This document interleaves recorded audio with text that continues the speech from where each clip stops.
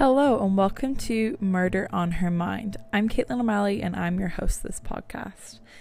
Hello everybody and happy Thursday. I hope your day is going well and you're living it up. It'll be the weekend soon, so that's a plus. I am currently in my basement all cozy with my fire. Well, it's not really a fireplace, it's a heater, but it looks like a little fireplace. It's cute. And it's all fogged up down here because I am making vegetable soup for the week for dinner. I love vegetable soup in the wintertime with some homemade soda bread. And soda bread's like an Irish bread that you have. You can have it for breakfast, you can have it with your dinner, you have it with your soup, or you can have it as a treat with some jam on it. It's kind of just an overall, and it's a really easy bread to make. It's not like other breads where you have to let the dough sit and all this shit. You literally do flour, buttermilk, some oats if you want, and something else baking soda and shit. That's literally it. It's so easy to make. And you just have it with your soup and it's great. It's good with tomato soup as well, but I love it with vegetable soup. And I don't make my vegetable soup watery either. I make it thick. Yummy. Sorry for that gross noise. Chris always gets so mad at me when I make those noises. But yeah, what has been going on? Well, I didn't work Monday. I had no clients booked, so I was like, fuck it. Yesterday evening we came home late from Christmas shopping and stuff, and I never got to make my vegetable soup, and it's just really time consuming. And then I just was you know what, there's no point in me going into work for 8 hours sitting around waiting for a client because we're not taking walk-ins anymore with our new restrictions. So I just kind of left it at that and took the day off. I was really tired and I stayed up late last night too, which I don't know why. So I ended up sleeping in this morning. So it was great. So technically today is Monday and I'm recording my second episode of the week and it's great. It's really nice. So Chris and I went Christmas shopping at the weekend, and then on Saturday, what did we do? I was kind of running around just doing me and Kyle went Christmas shopping because Kyle had to get mum and dad some presents, so we did that and that was really fun. We went out and we got some lunch. My sister came too, and then I bought ingredients to make my first ever set of gingerbread men, or gingerbread cookies, whatever you want to call them, and it was so good because when I was younger back home we used to get them in Super Value in this little shop, and it's probably the same in England too.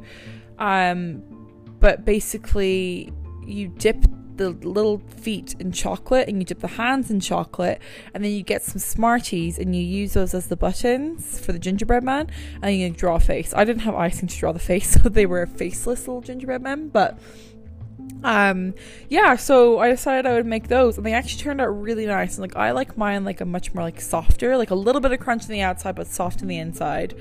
And I made 2 separate sets of dough, so I'm actually going to make some tonight for my co-workers to give to them, because everyone's always bringing in stuff and I'm such a shit baker. It's ridiculous. I'm not even good at the Betty Crocker packages. It's lethal. So that's kind of what we did. We watched Last Christmas. If you haven't seen that movie, it's great. It's got Emilia Clarke. She was in Game of Thrones. And then last night we watched National Lampoon's Christmas Vacation, I think it was. That was great. My dad loves those types of movies, so it's it's funnier for him to watch the movie than the movie itself. And he keeps wanting to watch Home Alone yet, but we're Dad, no, Home Alone and Elf, you gotta wait till the weekend of Christmas, or the 23rd, 24th. Those are just your prime time Christmas movies. So that's basically all we did. I did some cleaning. I organized my little so I have a wax pot at home. This is a little story I can tell you guys. I have a wax pot at home, and a while ago my mum's friend wanted to get her eyebrows waxed. This is a year and a half ago, 2 years ago, so it's procrastination station with this story that I'm about to tell you. And with my wax pot, you have to give it at least an hour to 2 hours to heat up to get all the wax melted. So I was like, you know, I'm going to preheat it before I go to her house. So I'm not standing around there like a gollywog, just like waiting to like, you know, my wax to melt. So I preheated it, and as I got up to the top of the stairs, I tripped on the wire of the wax pot and I dropped the whole wax pot, and the wax is all hot, and it came flying down the sides. It went like on the floor, everything, and I just like left it, and I still went to her house, like dripping everywhere like a fool, and I never cleaned it up. And then, you know, I was like looking at it and I was like, oh, this is just like so gross looking, like I need to like fix this. So I got like this stuff it's a chemical. It's probably I'm probably brain damaged now from it, to be honest with you, because I had to use so much of it. It took me 2 fucking hours to clean the wax pot.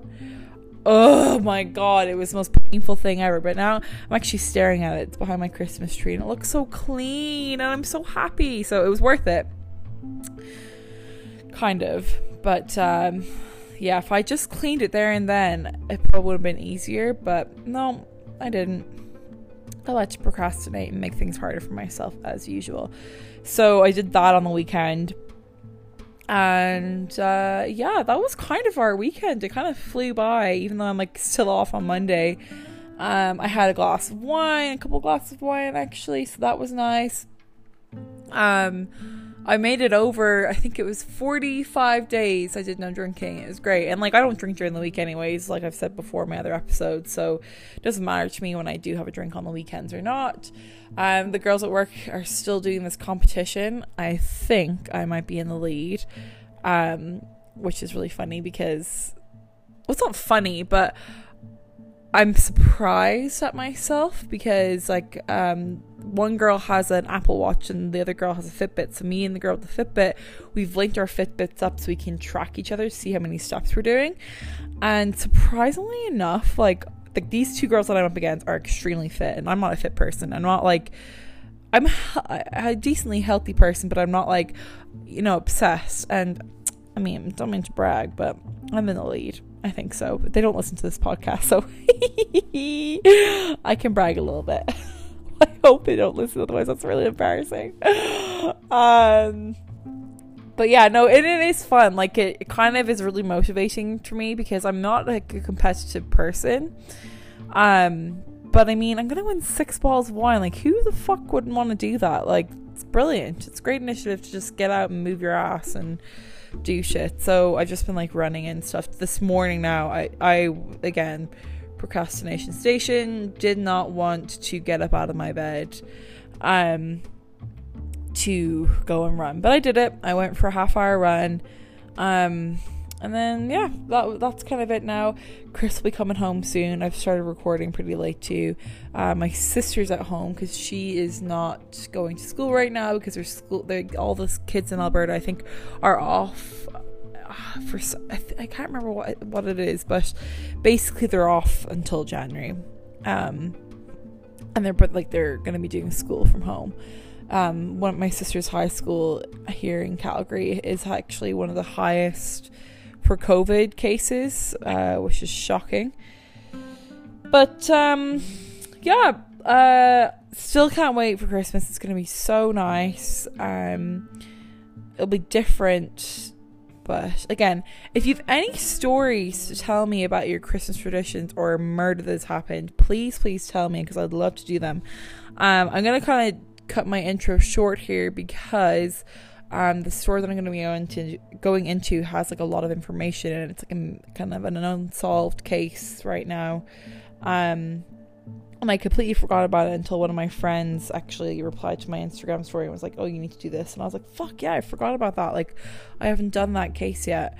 And I remember seeing it, I think it was like on BuzzFeed or something. So now there's not a lot of information on this case. I have to like go rooting through like Facebook and Reddit and web sleuths and literally every possible thing. So and listening to other podcasts too on it and like YouTube videos and stuff. So I'll be doing the Justice for Jalea Davis. So you can find that on her Facebook page. You can donate towards it, a lot of things. So I'll be getting into more detail after this.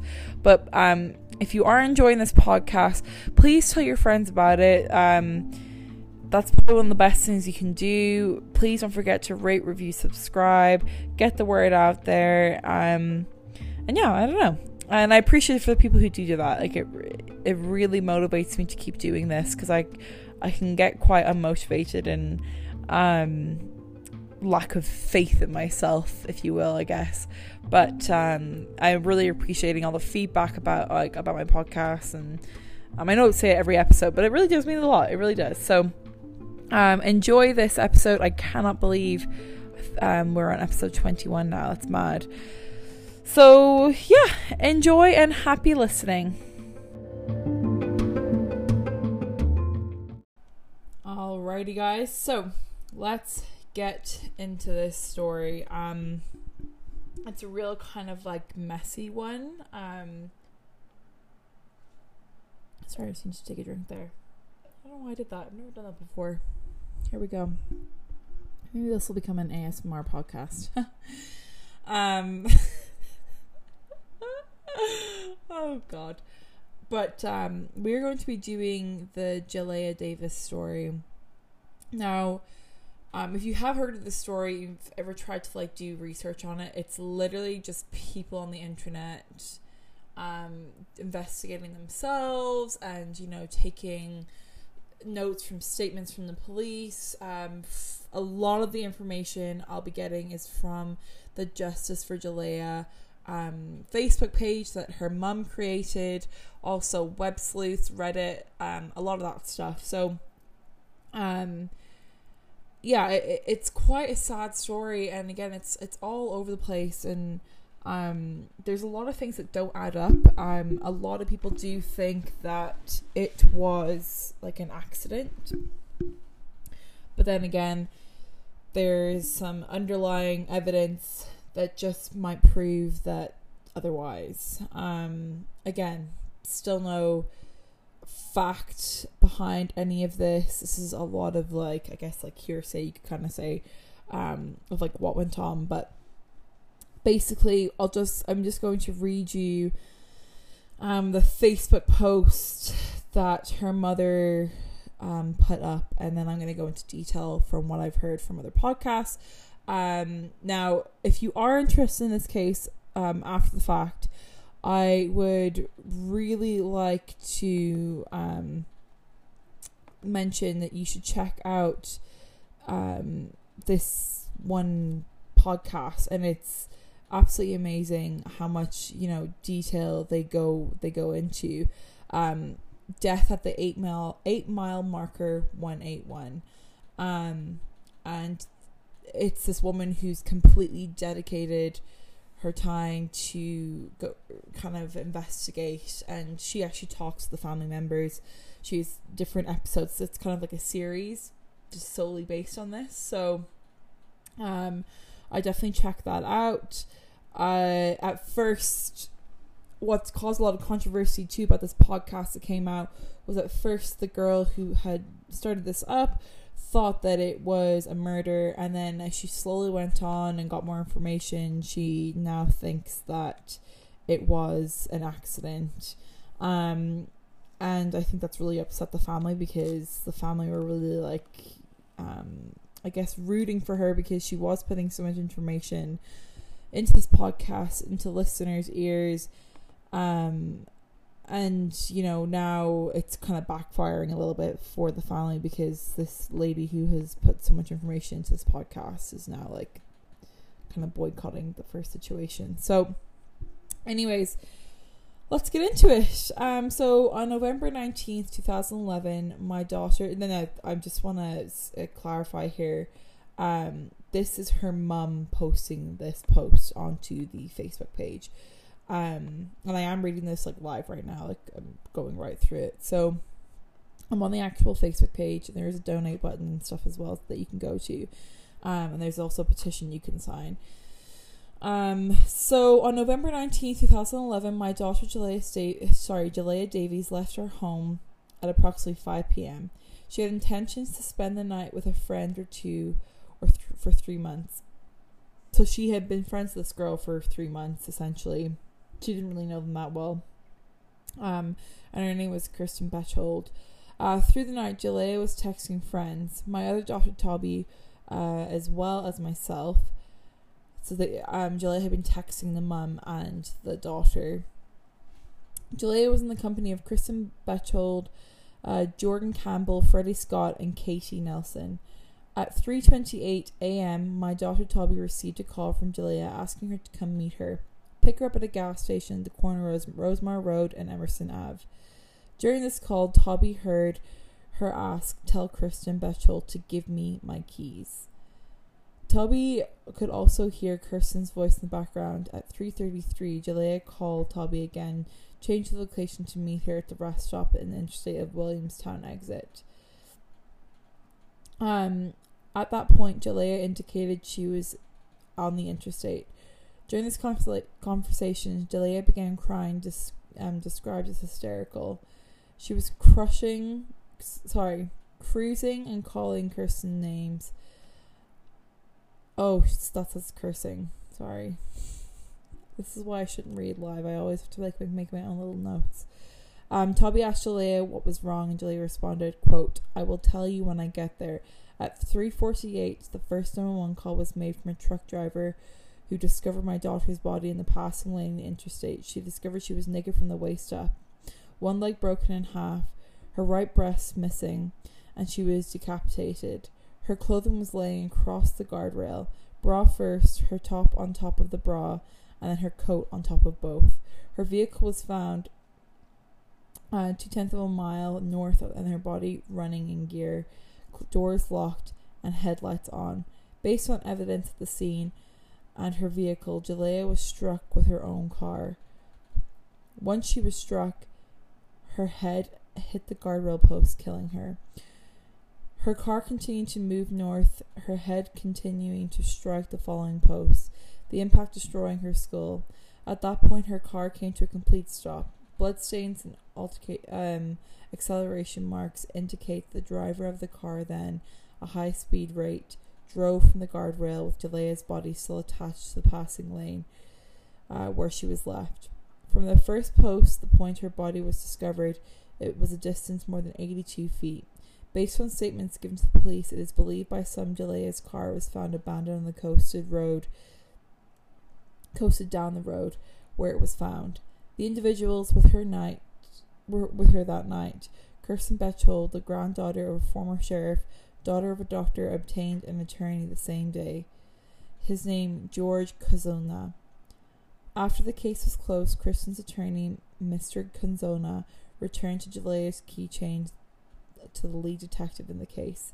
A keychain that had informed the sheriff's department with Kirsten's possessions that was attached to Jalea's keychain before she left her home, a gift to Jalea from her sister.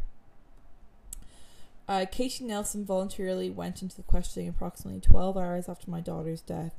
She is the daughter of a former Parkersburg officer, and he was also in the local police. Katie claimed that she had spent the night with former boyfriend Chris Latimer.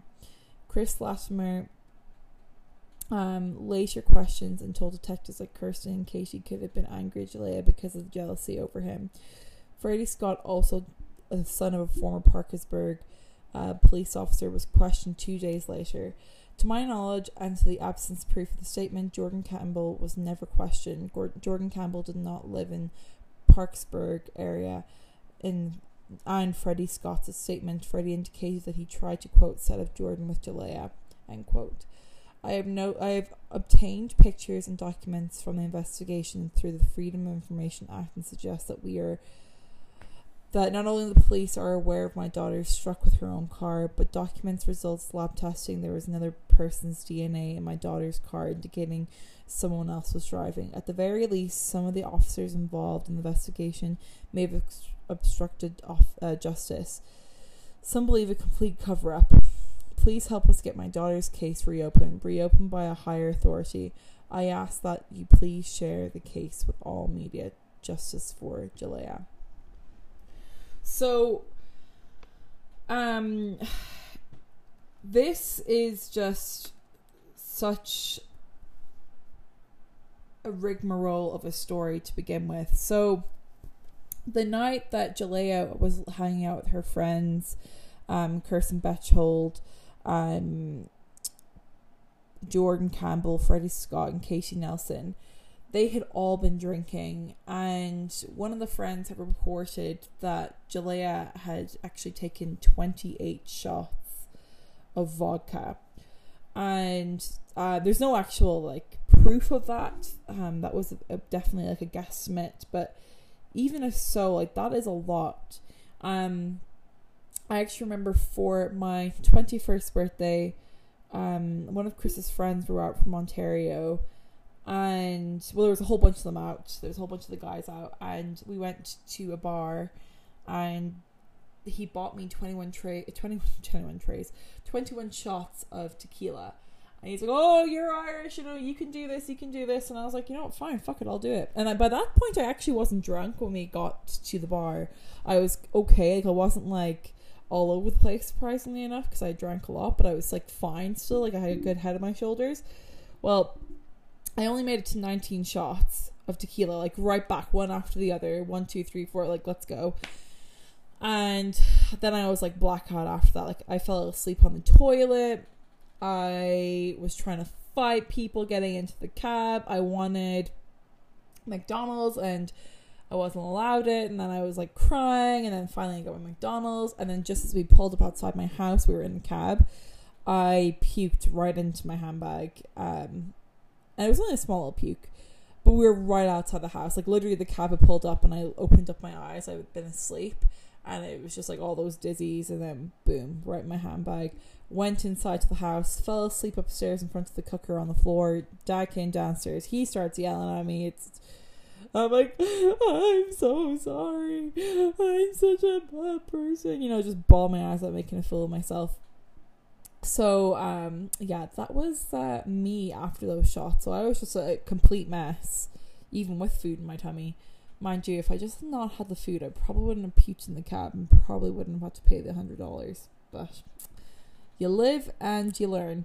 So the friends did say that she had taken up to 28 shots. And this is only a pre-game that had been going on. So, and then there was like between, I believe it was Jordan Campbell and Freddie Scott, the two guys that were there. She had like, she was kind of like, you know, interested in one of them, and it was kind of making one of the other girls jealous, and that's what they believe like caused this whole incident to happen. And they've been having like an argument just beforehand. They didn't want her to drive at all, and you know, she wanted to be like leaving. She had her keychains in her hand, and this keychain, which if you look up on the Justice for Jalea Facebook page, there's so many crime scene photos, like so many. This had been like a really expensive keychain. She never left without it. It meant a lot to her, and that seemed to have been taken away from her, but her key's still in there. So that was a very weird piece. And you know, she calls her sister, and her sister's like ready to go meet her, and then you know, the place of where they were supposed to meet changed.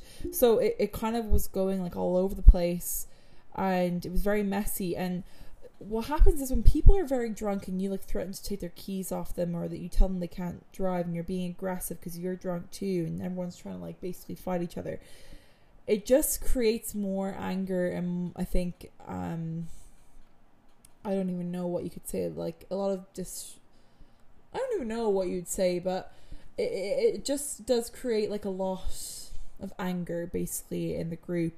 And she gets in the car anyways and she drives, which, you know, there's only so much you can do when someone's that aggressive and you're already getting angry because you're drunk. You're like, well, fuck this, I'm not fucking helping them, like let them do what they want.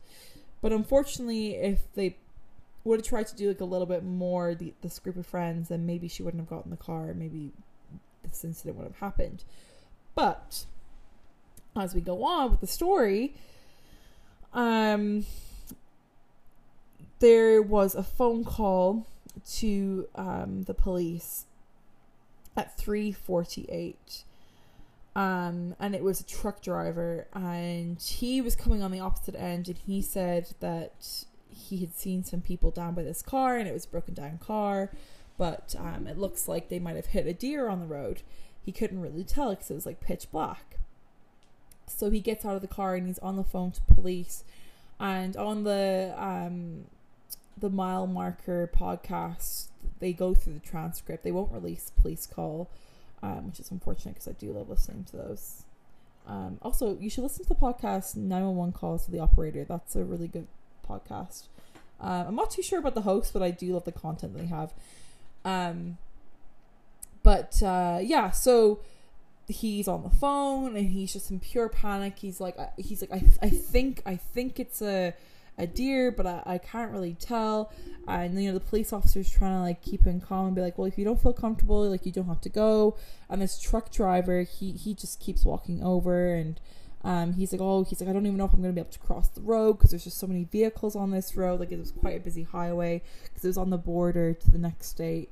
Don't ask me what the next state was over, but there was another state, and that's why it was such a busy highway.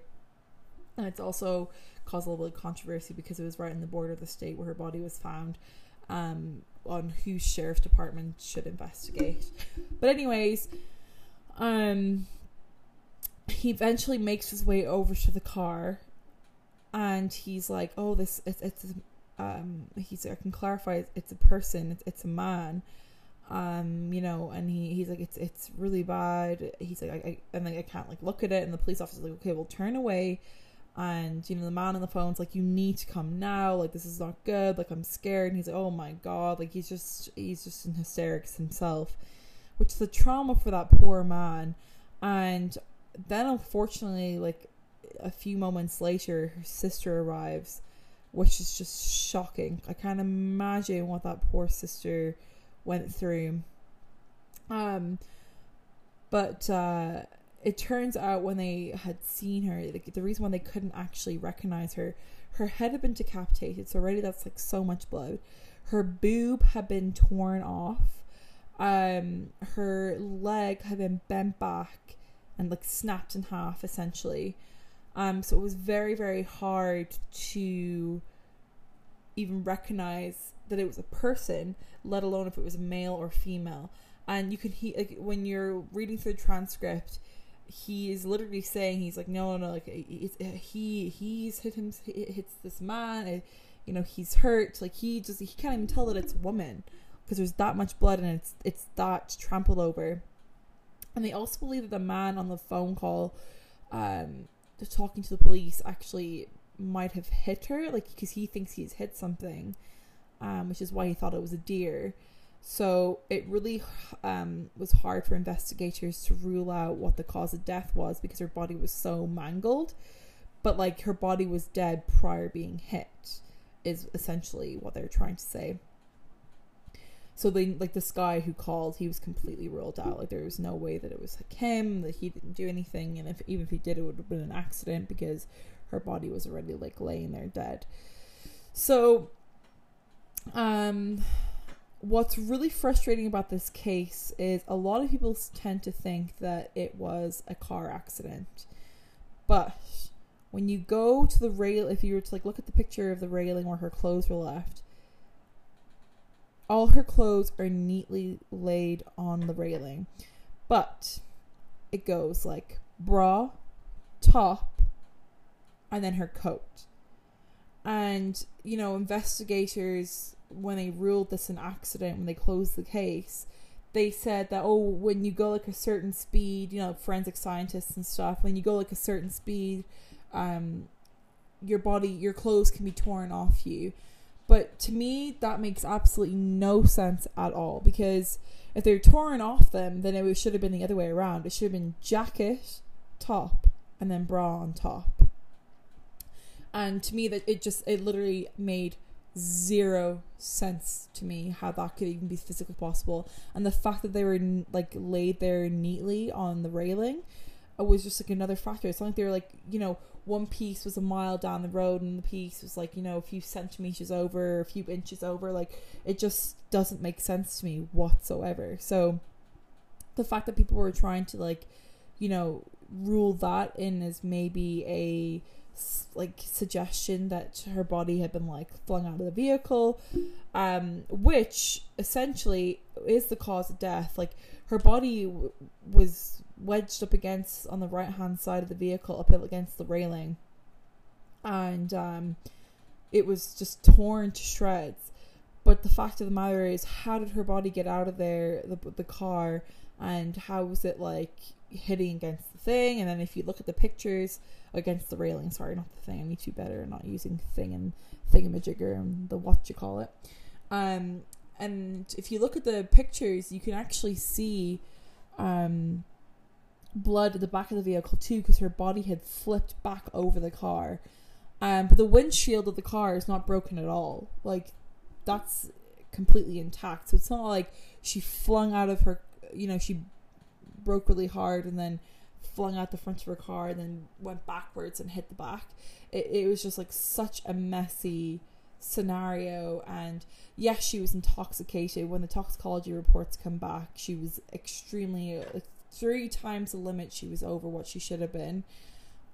Which even still, 3 times over the limit. Like, you'd think she'd be like 4 or 5 with all the drinking that she did. But apparently not. So, there was just so many things like that weren't adding up in that sense to the investigation.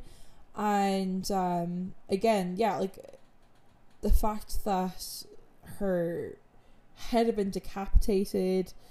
And so when they are investigating as well, some people are trying to come to the conclusion, okay, was there someone else driving the vehicle with her? And if they were, where did they flee to? Where is the DNA testing result? Where is, like, was she sitting in the passenger side and that's how she got into that side of the vehicle? And then there was the fact that, like, this Kia rep, because her car was a Kia, he came in, he was doing like a faulty testing. So how in like an airplane there's like a black box that kind of helps you record, like, if there's ever an accident, it kind of helps you sum up like what it went on. And basically cars are the same thing. And when he did that, he realized the airbags were faulty and they never went off. But even if they did go off, it wouldn't have really helped out the situation anyways. So that all kind of went on. And then one theory that I kind of had in my head after I kind of heard all these other theories, I don't know if you guys have ever seen the movie Hereditary. It's probably one of my favorite / least favorite horror movies because it is so fucked up. I don't like how it ends, but it is terrifying, like so disgustingly horrifying. Ugh. But I love it. I also just like love it. It's fantastic. But the part where he takes his sister to the house party, and she's sitting in the house, and she goes and she eats some cake, I think it is, and ends up having nuts, and he doesn't have her EpiPen, so he's rushing her back to the house, and she's in the back of the car and she's gasping for air. She's just like freaking out, and he's panicking. He's like, please, he's like, oh my god, like, like, try and just stay alive. And he's looking back at her, trying to keep an eye on her. It's pitch black on the road. He's driving like 100 kilometers an hour. And then a deer, she's got her head hanging out the window. A deer is coming across the road. He swerves to get out, but when he swerves, her head's hanging out and it hits a fucking post. And it completely decapitates her. Sorry, I should have said spoiler alert if you haven't seen it. But you'll still get surprised by it because it's fucked. And, he just keeps driving. He's in complete fucking shock that it even happened. So where I'm going with this story is, when I thought about this theory, I thought maybe, after all, like, one of the friends did go with her in the car. She was too drunk. They were going to go meet the sister. Because, like, why call your sister and then go meet her somewhere and then you change the location? Like, why not wait till your sister comes to you? So this is what I was thinking, is that maybe one of the friends, drove because she was so intoxicated, even though the other friend was probably just as drunk too. They pick her up, they're drunk, so they're drunk driving, they're already under the influence, and they start to like slowly lose control of the car. She's hanging out the car window, you know, maybe she's either trying to get attention in a way of like, you know, I'm fucking pissed, I'm just gonna do something to annoy the person who's driving the car, so I'm gonna start hanging out the window. And, you know, the person who's driving is actually trying to be sensible and be like, fuck, like, no, like, stay in the car, and they're trying to concentrate on that, but then they lose control of the car, and they bash her up against the railings of the vehicle. Now, the speed that they would have been going at, and these railings that were built, they're built for a reason. They're built so that a semi-truck or a coach or, you know, I don't know what else is big, like a tractor or something, if it was to ever lose control in the car, that you can't ever, like, bash through the actual barrier. Otherwise, it wouldn't happen, and it'd be totally pointless. So, because a lot of people were like, oh, well, if they're going that fast and she was losing that much control, then why wasn't there more dents on, like, the metal? Well, because there was a certain type of metal, and you literally, if a semi-truck was going at 200 kilometers an hour, that you would hope that would still stop them from going over the edge or the other side of the road or whatever it may be. So, that's like one of the theories that I had, was that maybe one of the friends were in the car, and then when they realized her head's been decapitated and her body's then been taken out of the side of the car, it's being dragged along the railing, squished between the railing and the car, and then it flips over onto the back of the vehicle. That was one of my theories. And then another theory was that maybe she was acting, you know, the maggot, and she was like, oh, fuck it, like, I'm just gonna hang out the window, like, maybe at this point she's having fun. But it's annoying the person who's driving in the car, because they did have a falling out just before she left, and that's why she was upset, and that's why she called her sister. That maybe, you know, she's like, fuck it, well, now I'm just gonna hang out the window. But the person who's driving is like, you know what, I'm just gonna give her a little scare, and I'm just gonna, like, swerve it a little bit. But they might have lost control because they were drunk, and then it was a complete accident, and she did get decapitated, and they're like, well, fuck, now what am I supposed to do? And sure, like, all these theories make sense, but at the end of the day, when you go back to the photo of how her clothes were left, it just does not make sense.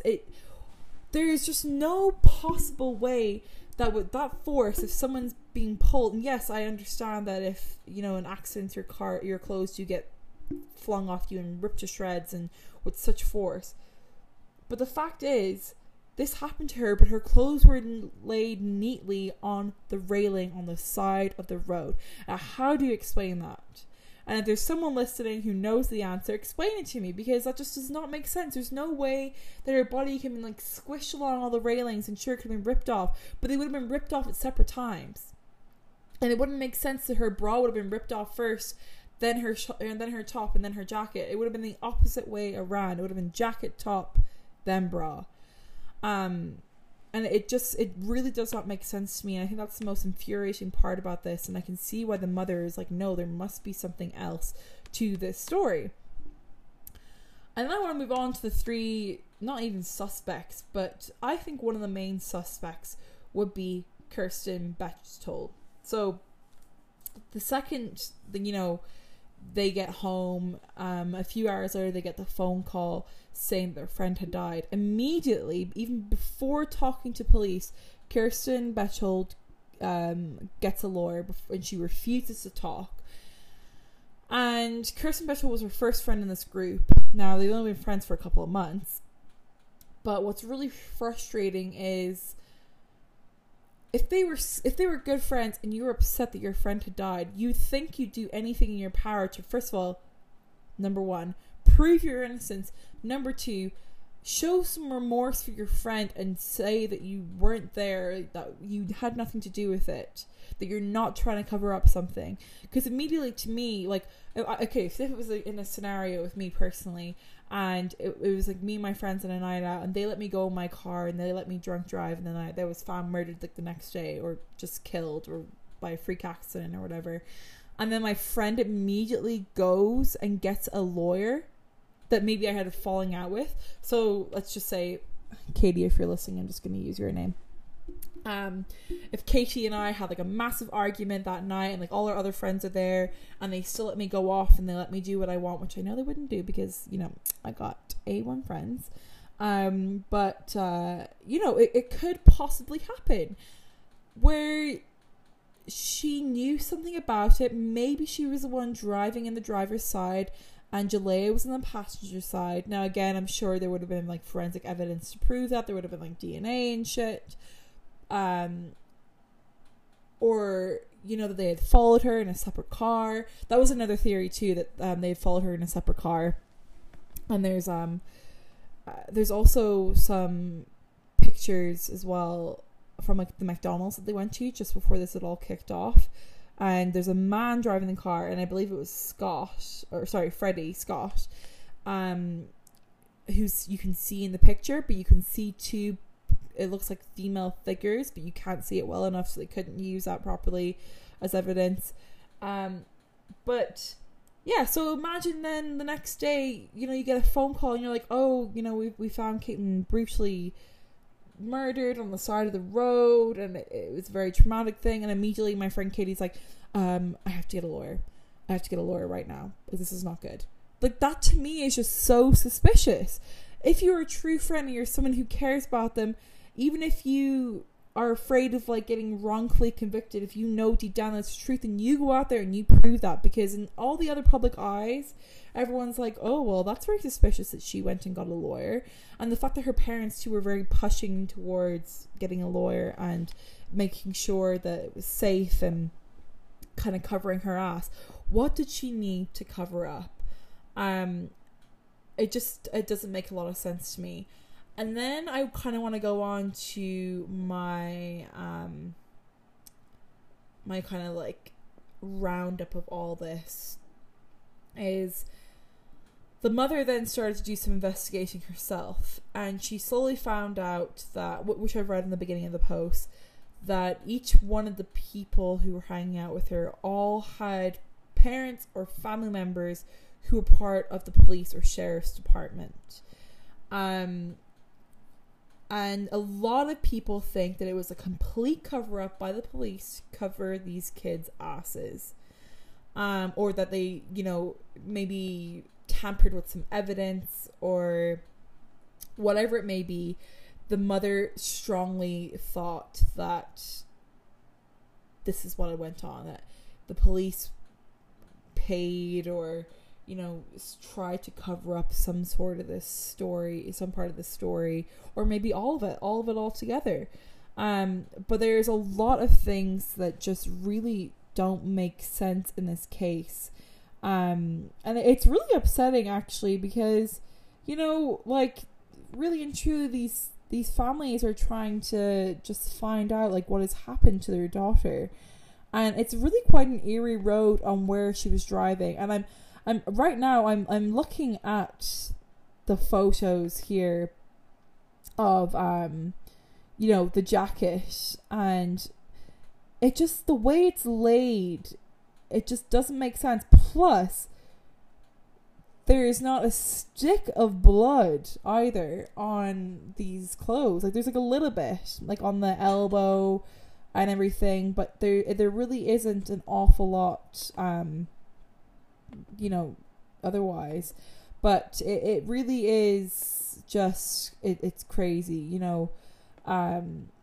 When you're like looking, there's also like acceleration marks, so the car keeps driving, you know, once she keeps like going through, and there's just blood everywhere. And again, like on the back of the car, where she had like rolled over, like this had all been like literally a split second.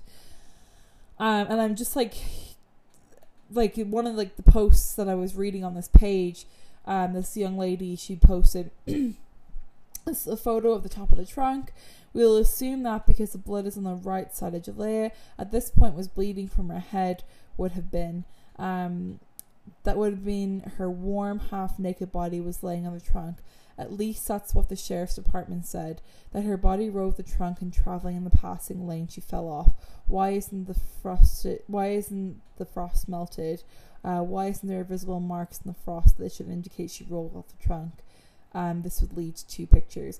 The other thing too was the car would have still been moving at that moment in time as well, which is just another thing as well that like that didn't really make sense to me. In that sense was like, you know, if there would have been like frost and all that, then it would have been melted because the car would have still been moving and it would have been heated by then because you would have been driving quite a while.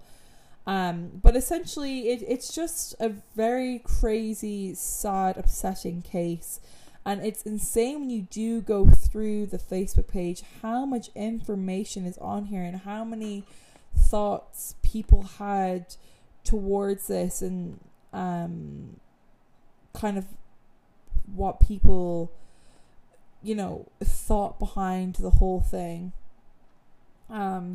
So I just think it was an interesting thought to bring to you guys and to see if what you think behind it.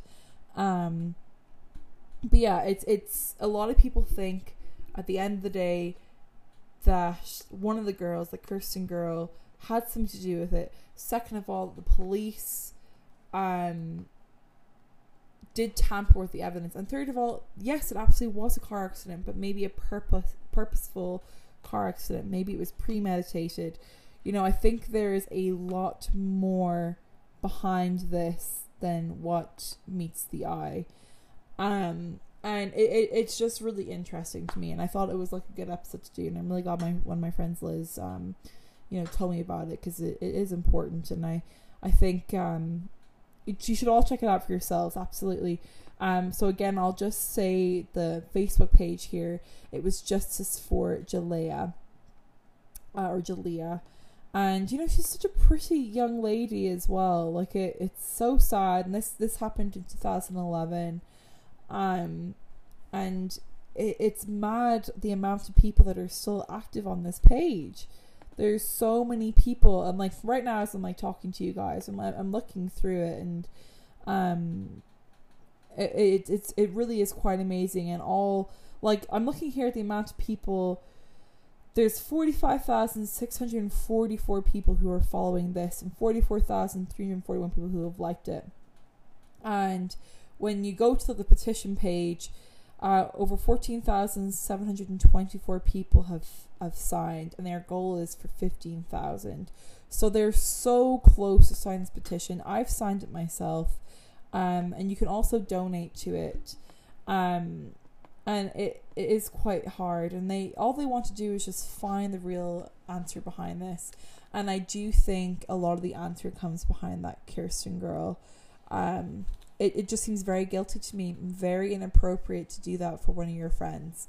And what are your parents doing telling you to do that otherwise, you know? So anyways, that's kind of like a roundup story of what had went on. There's so many more details to this story that I just can't really get into because it is so deep and so kind of like out of my zone. But if you are interested in more details on the story, you can go onto Reddit, you can go onto the Facebook page, you can listen to the the 181 mile marker. Oh my god, I have to look that up really quick before I tell you what it actually is. Sorry, yeah, so Death at mile marker 181. And that is available on Apple Podcasts too. It's so detailed. I'm still not even finished listening to it, but I got like a lot of my stuff from like other podcasts and YouTube and web sleuths, and yeah, a lot of people are very invested in trying to find out what happened to Jalea. And I do think there's some sneaky stuff going on behind this story, but and the horrible part too is she was only 20 years old, and it was just like such a heroic way to go, and so scary and horrifying for that passerby or that truck driver who was just doing his job. But yeah, anyways guys, I know it's a heavy one and it's quite gross, and I'm sorry if I spoiled Hereditary for you. And besides, it's only a very minor part in the story of the movie, so but it is very fucked up. Anyways, I hope you all have an amazing Thursday. Please don't forget to rate, review, subscribe, and enjoy your weekends, whatever you're doing, and we'll chat soon. Bye bye.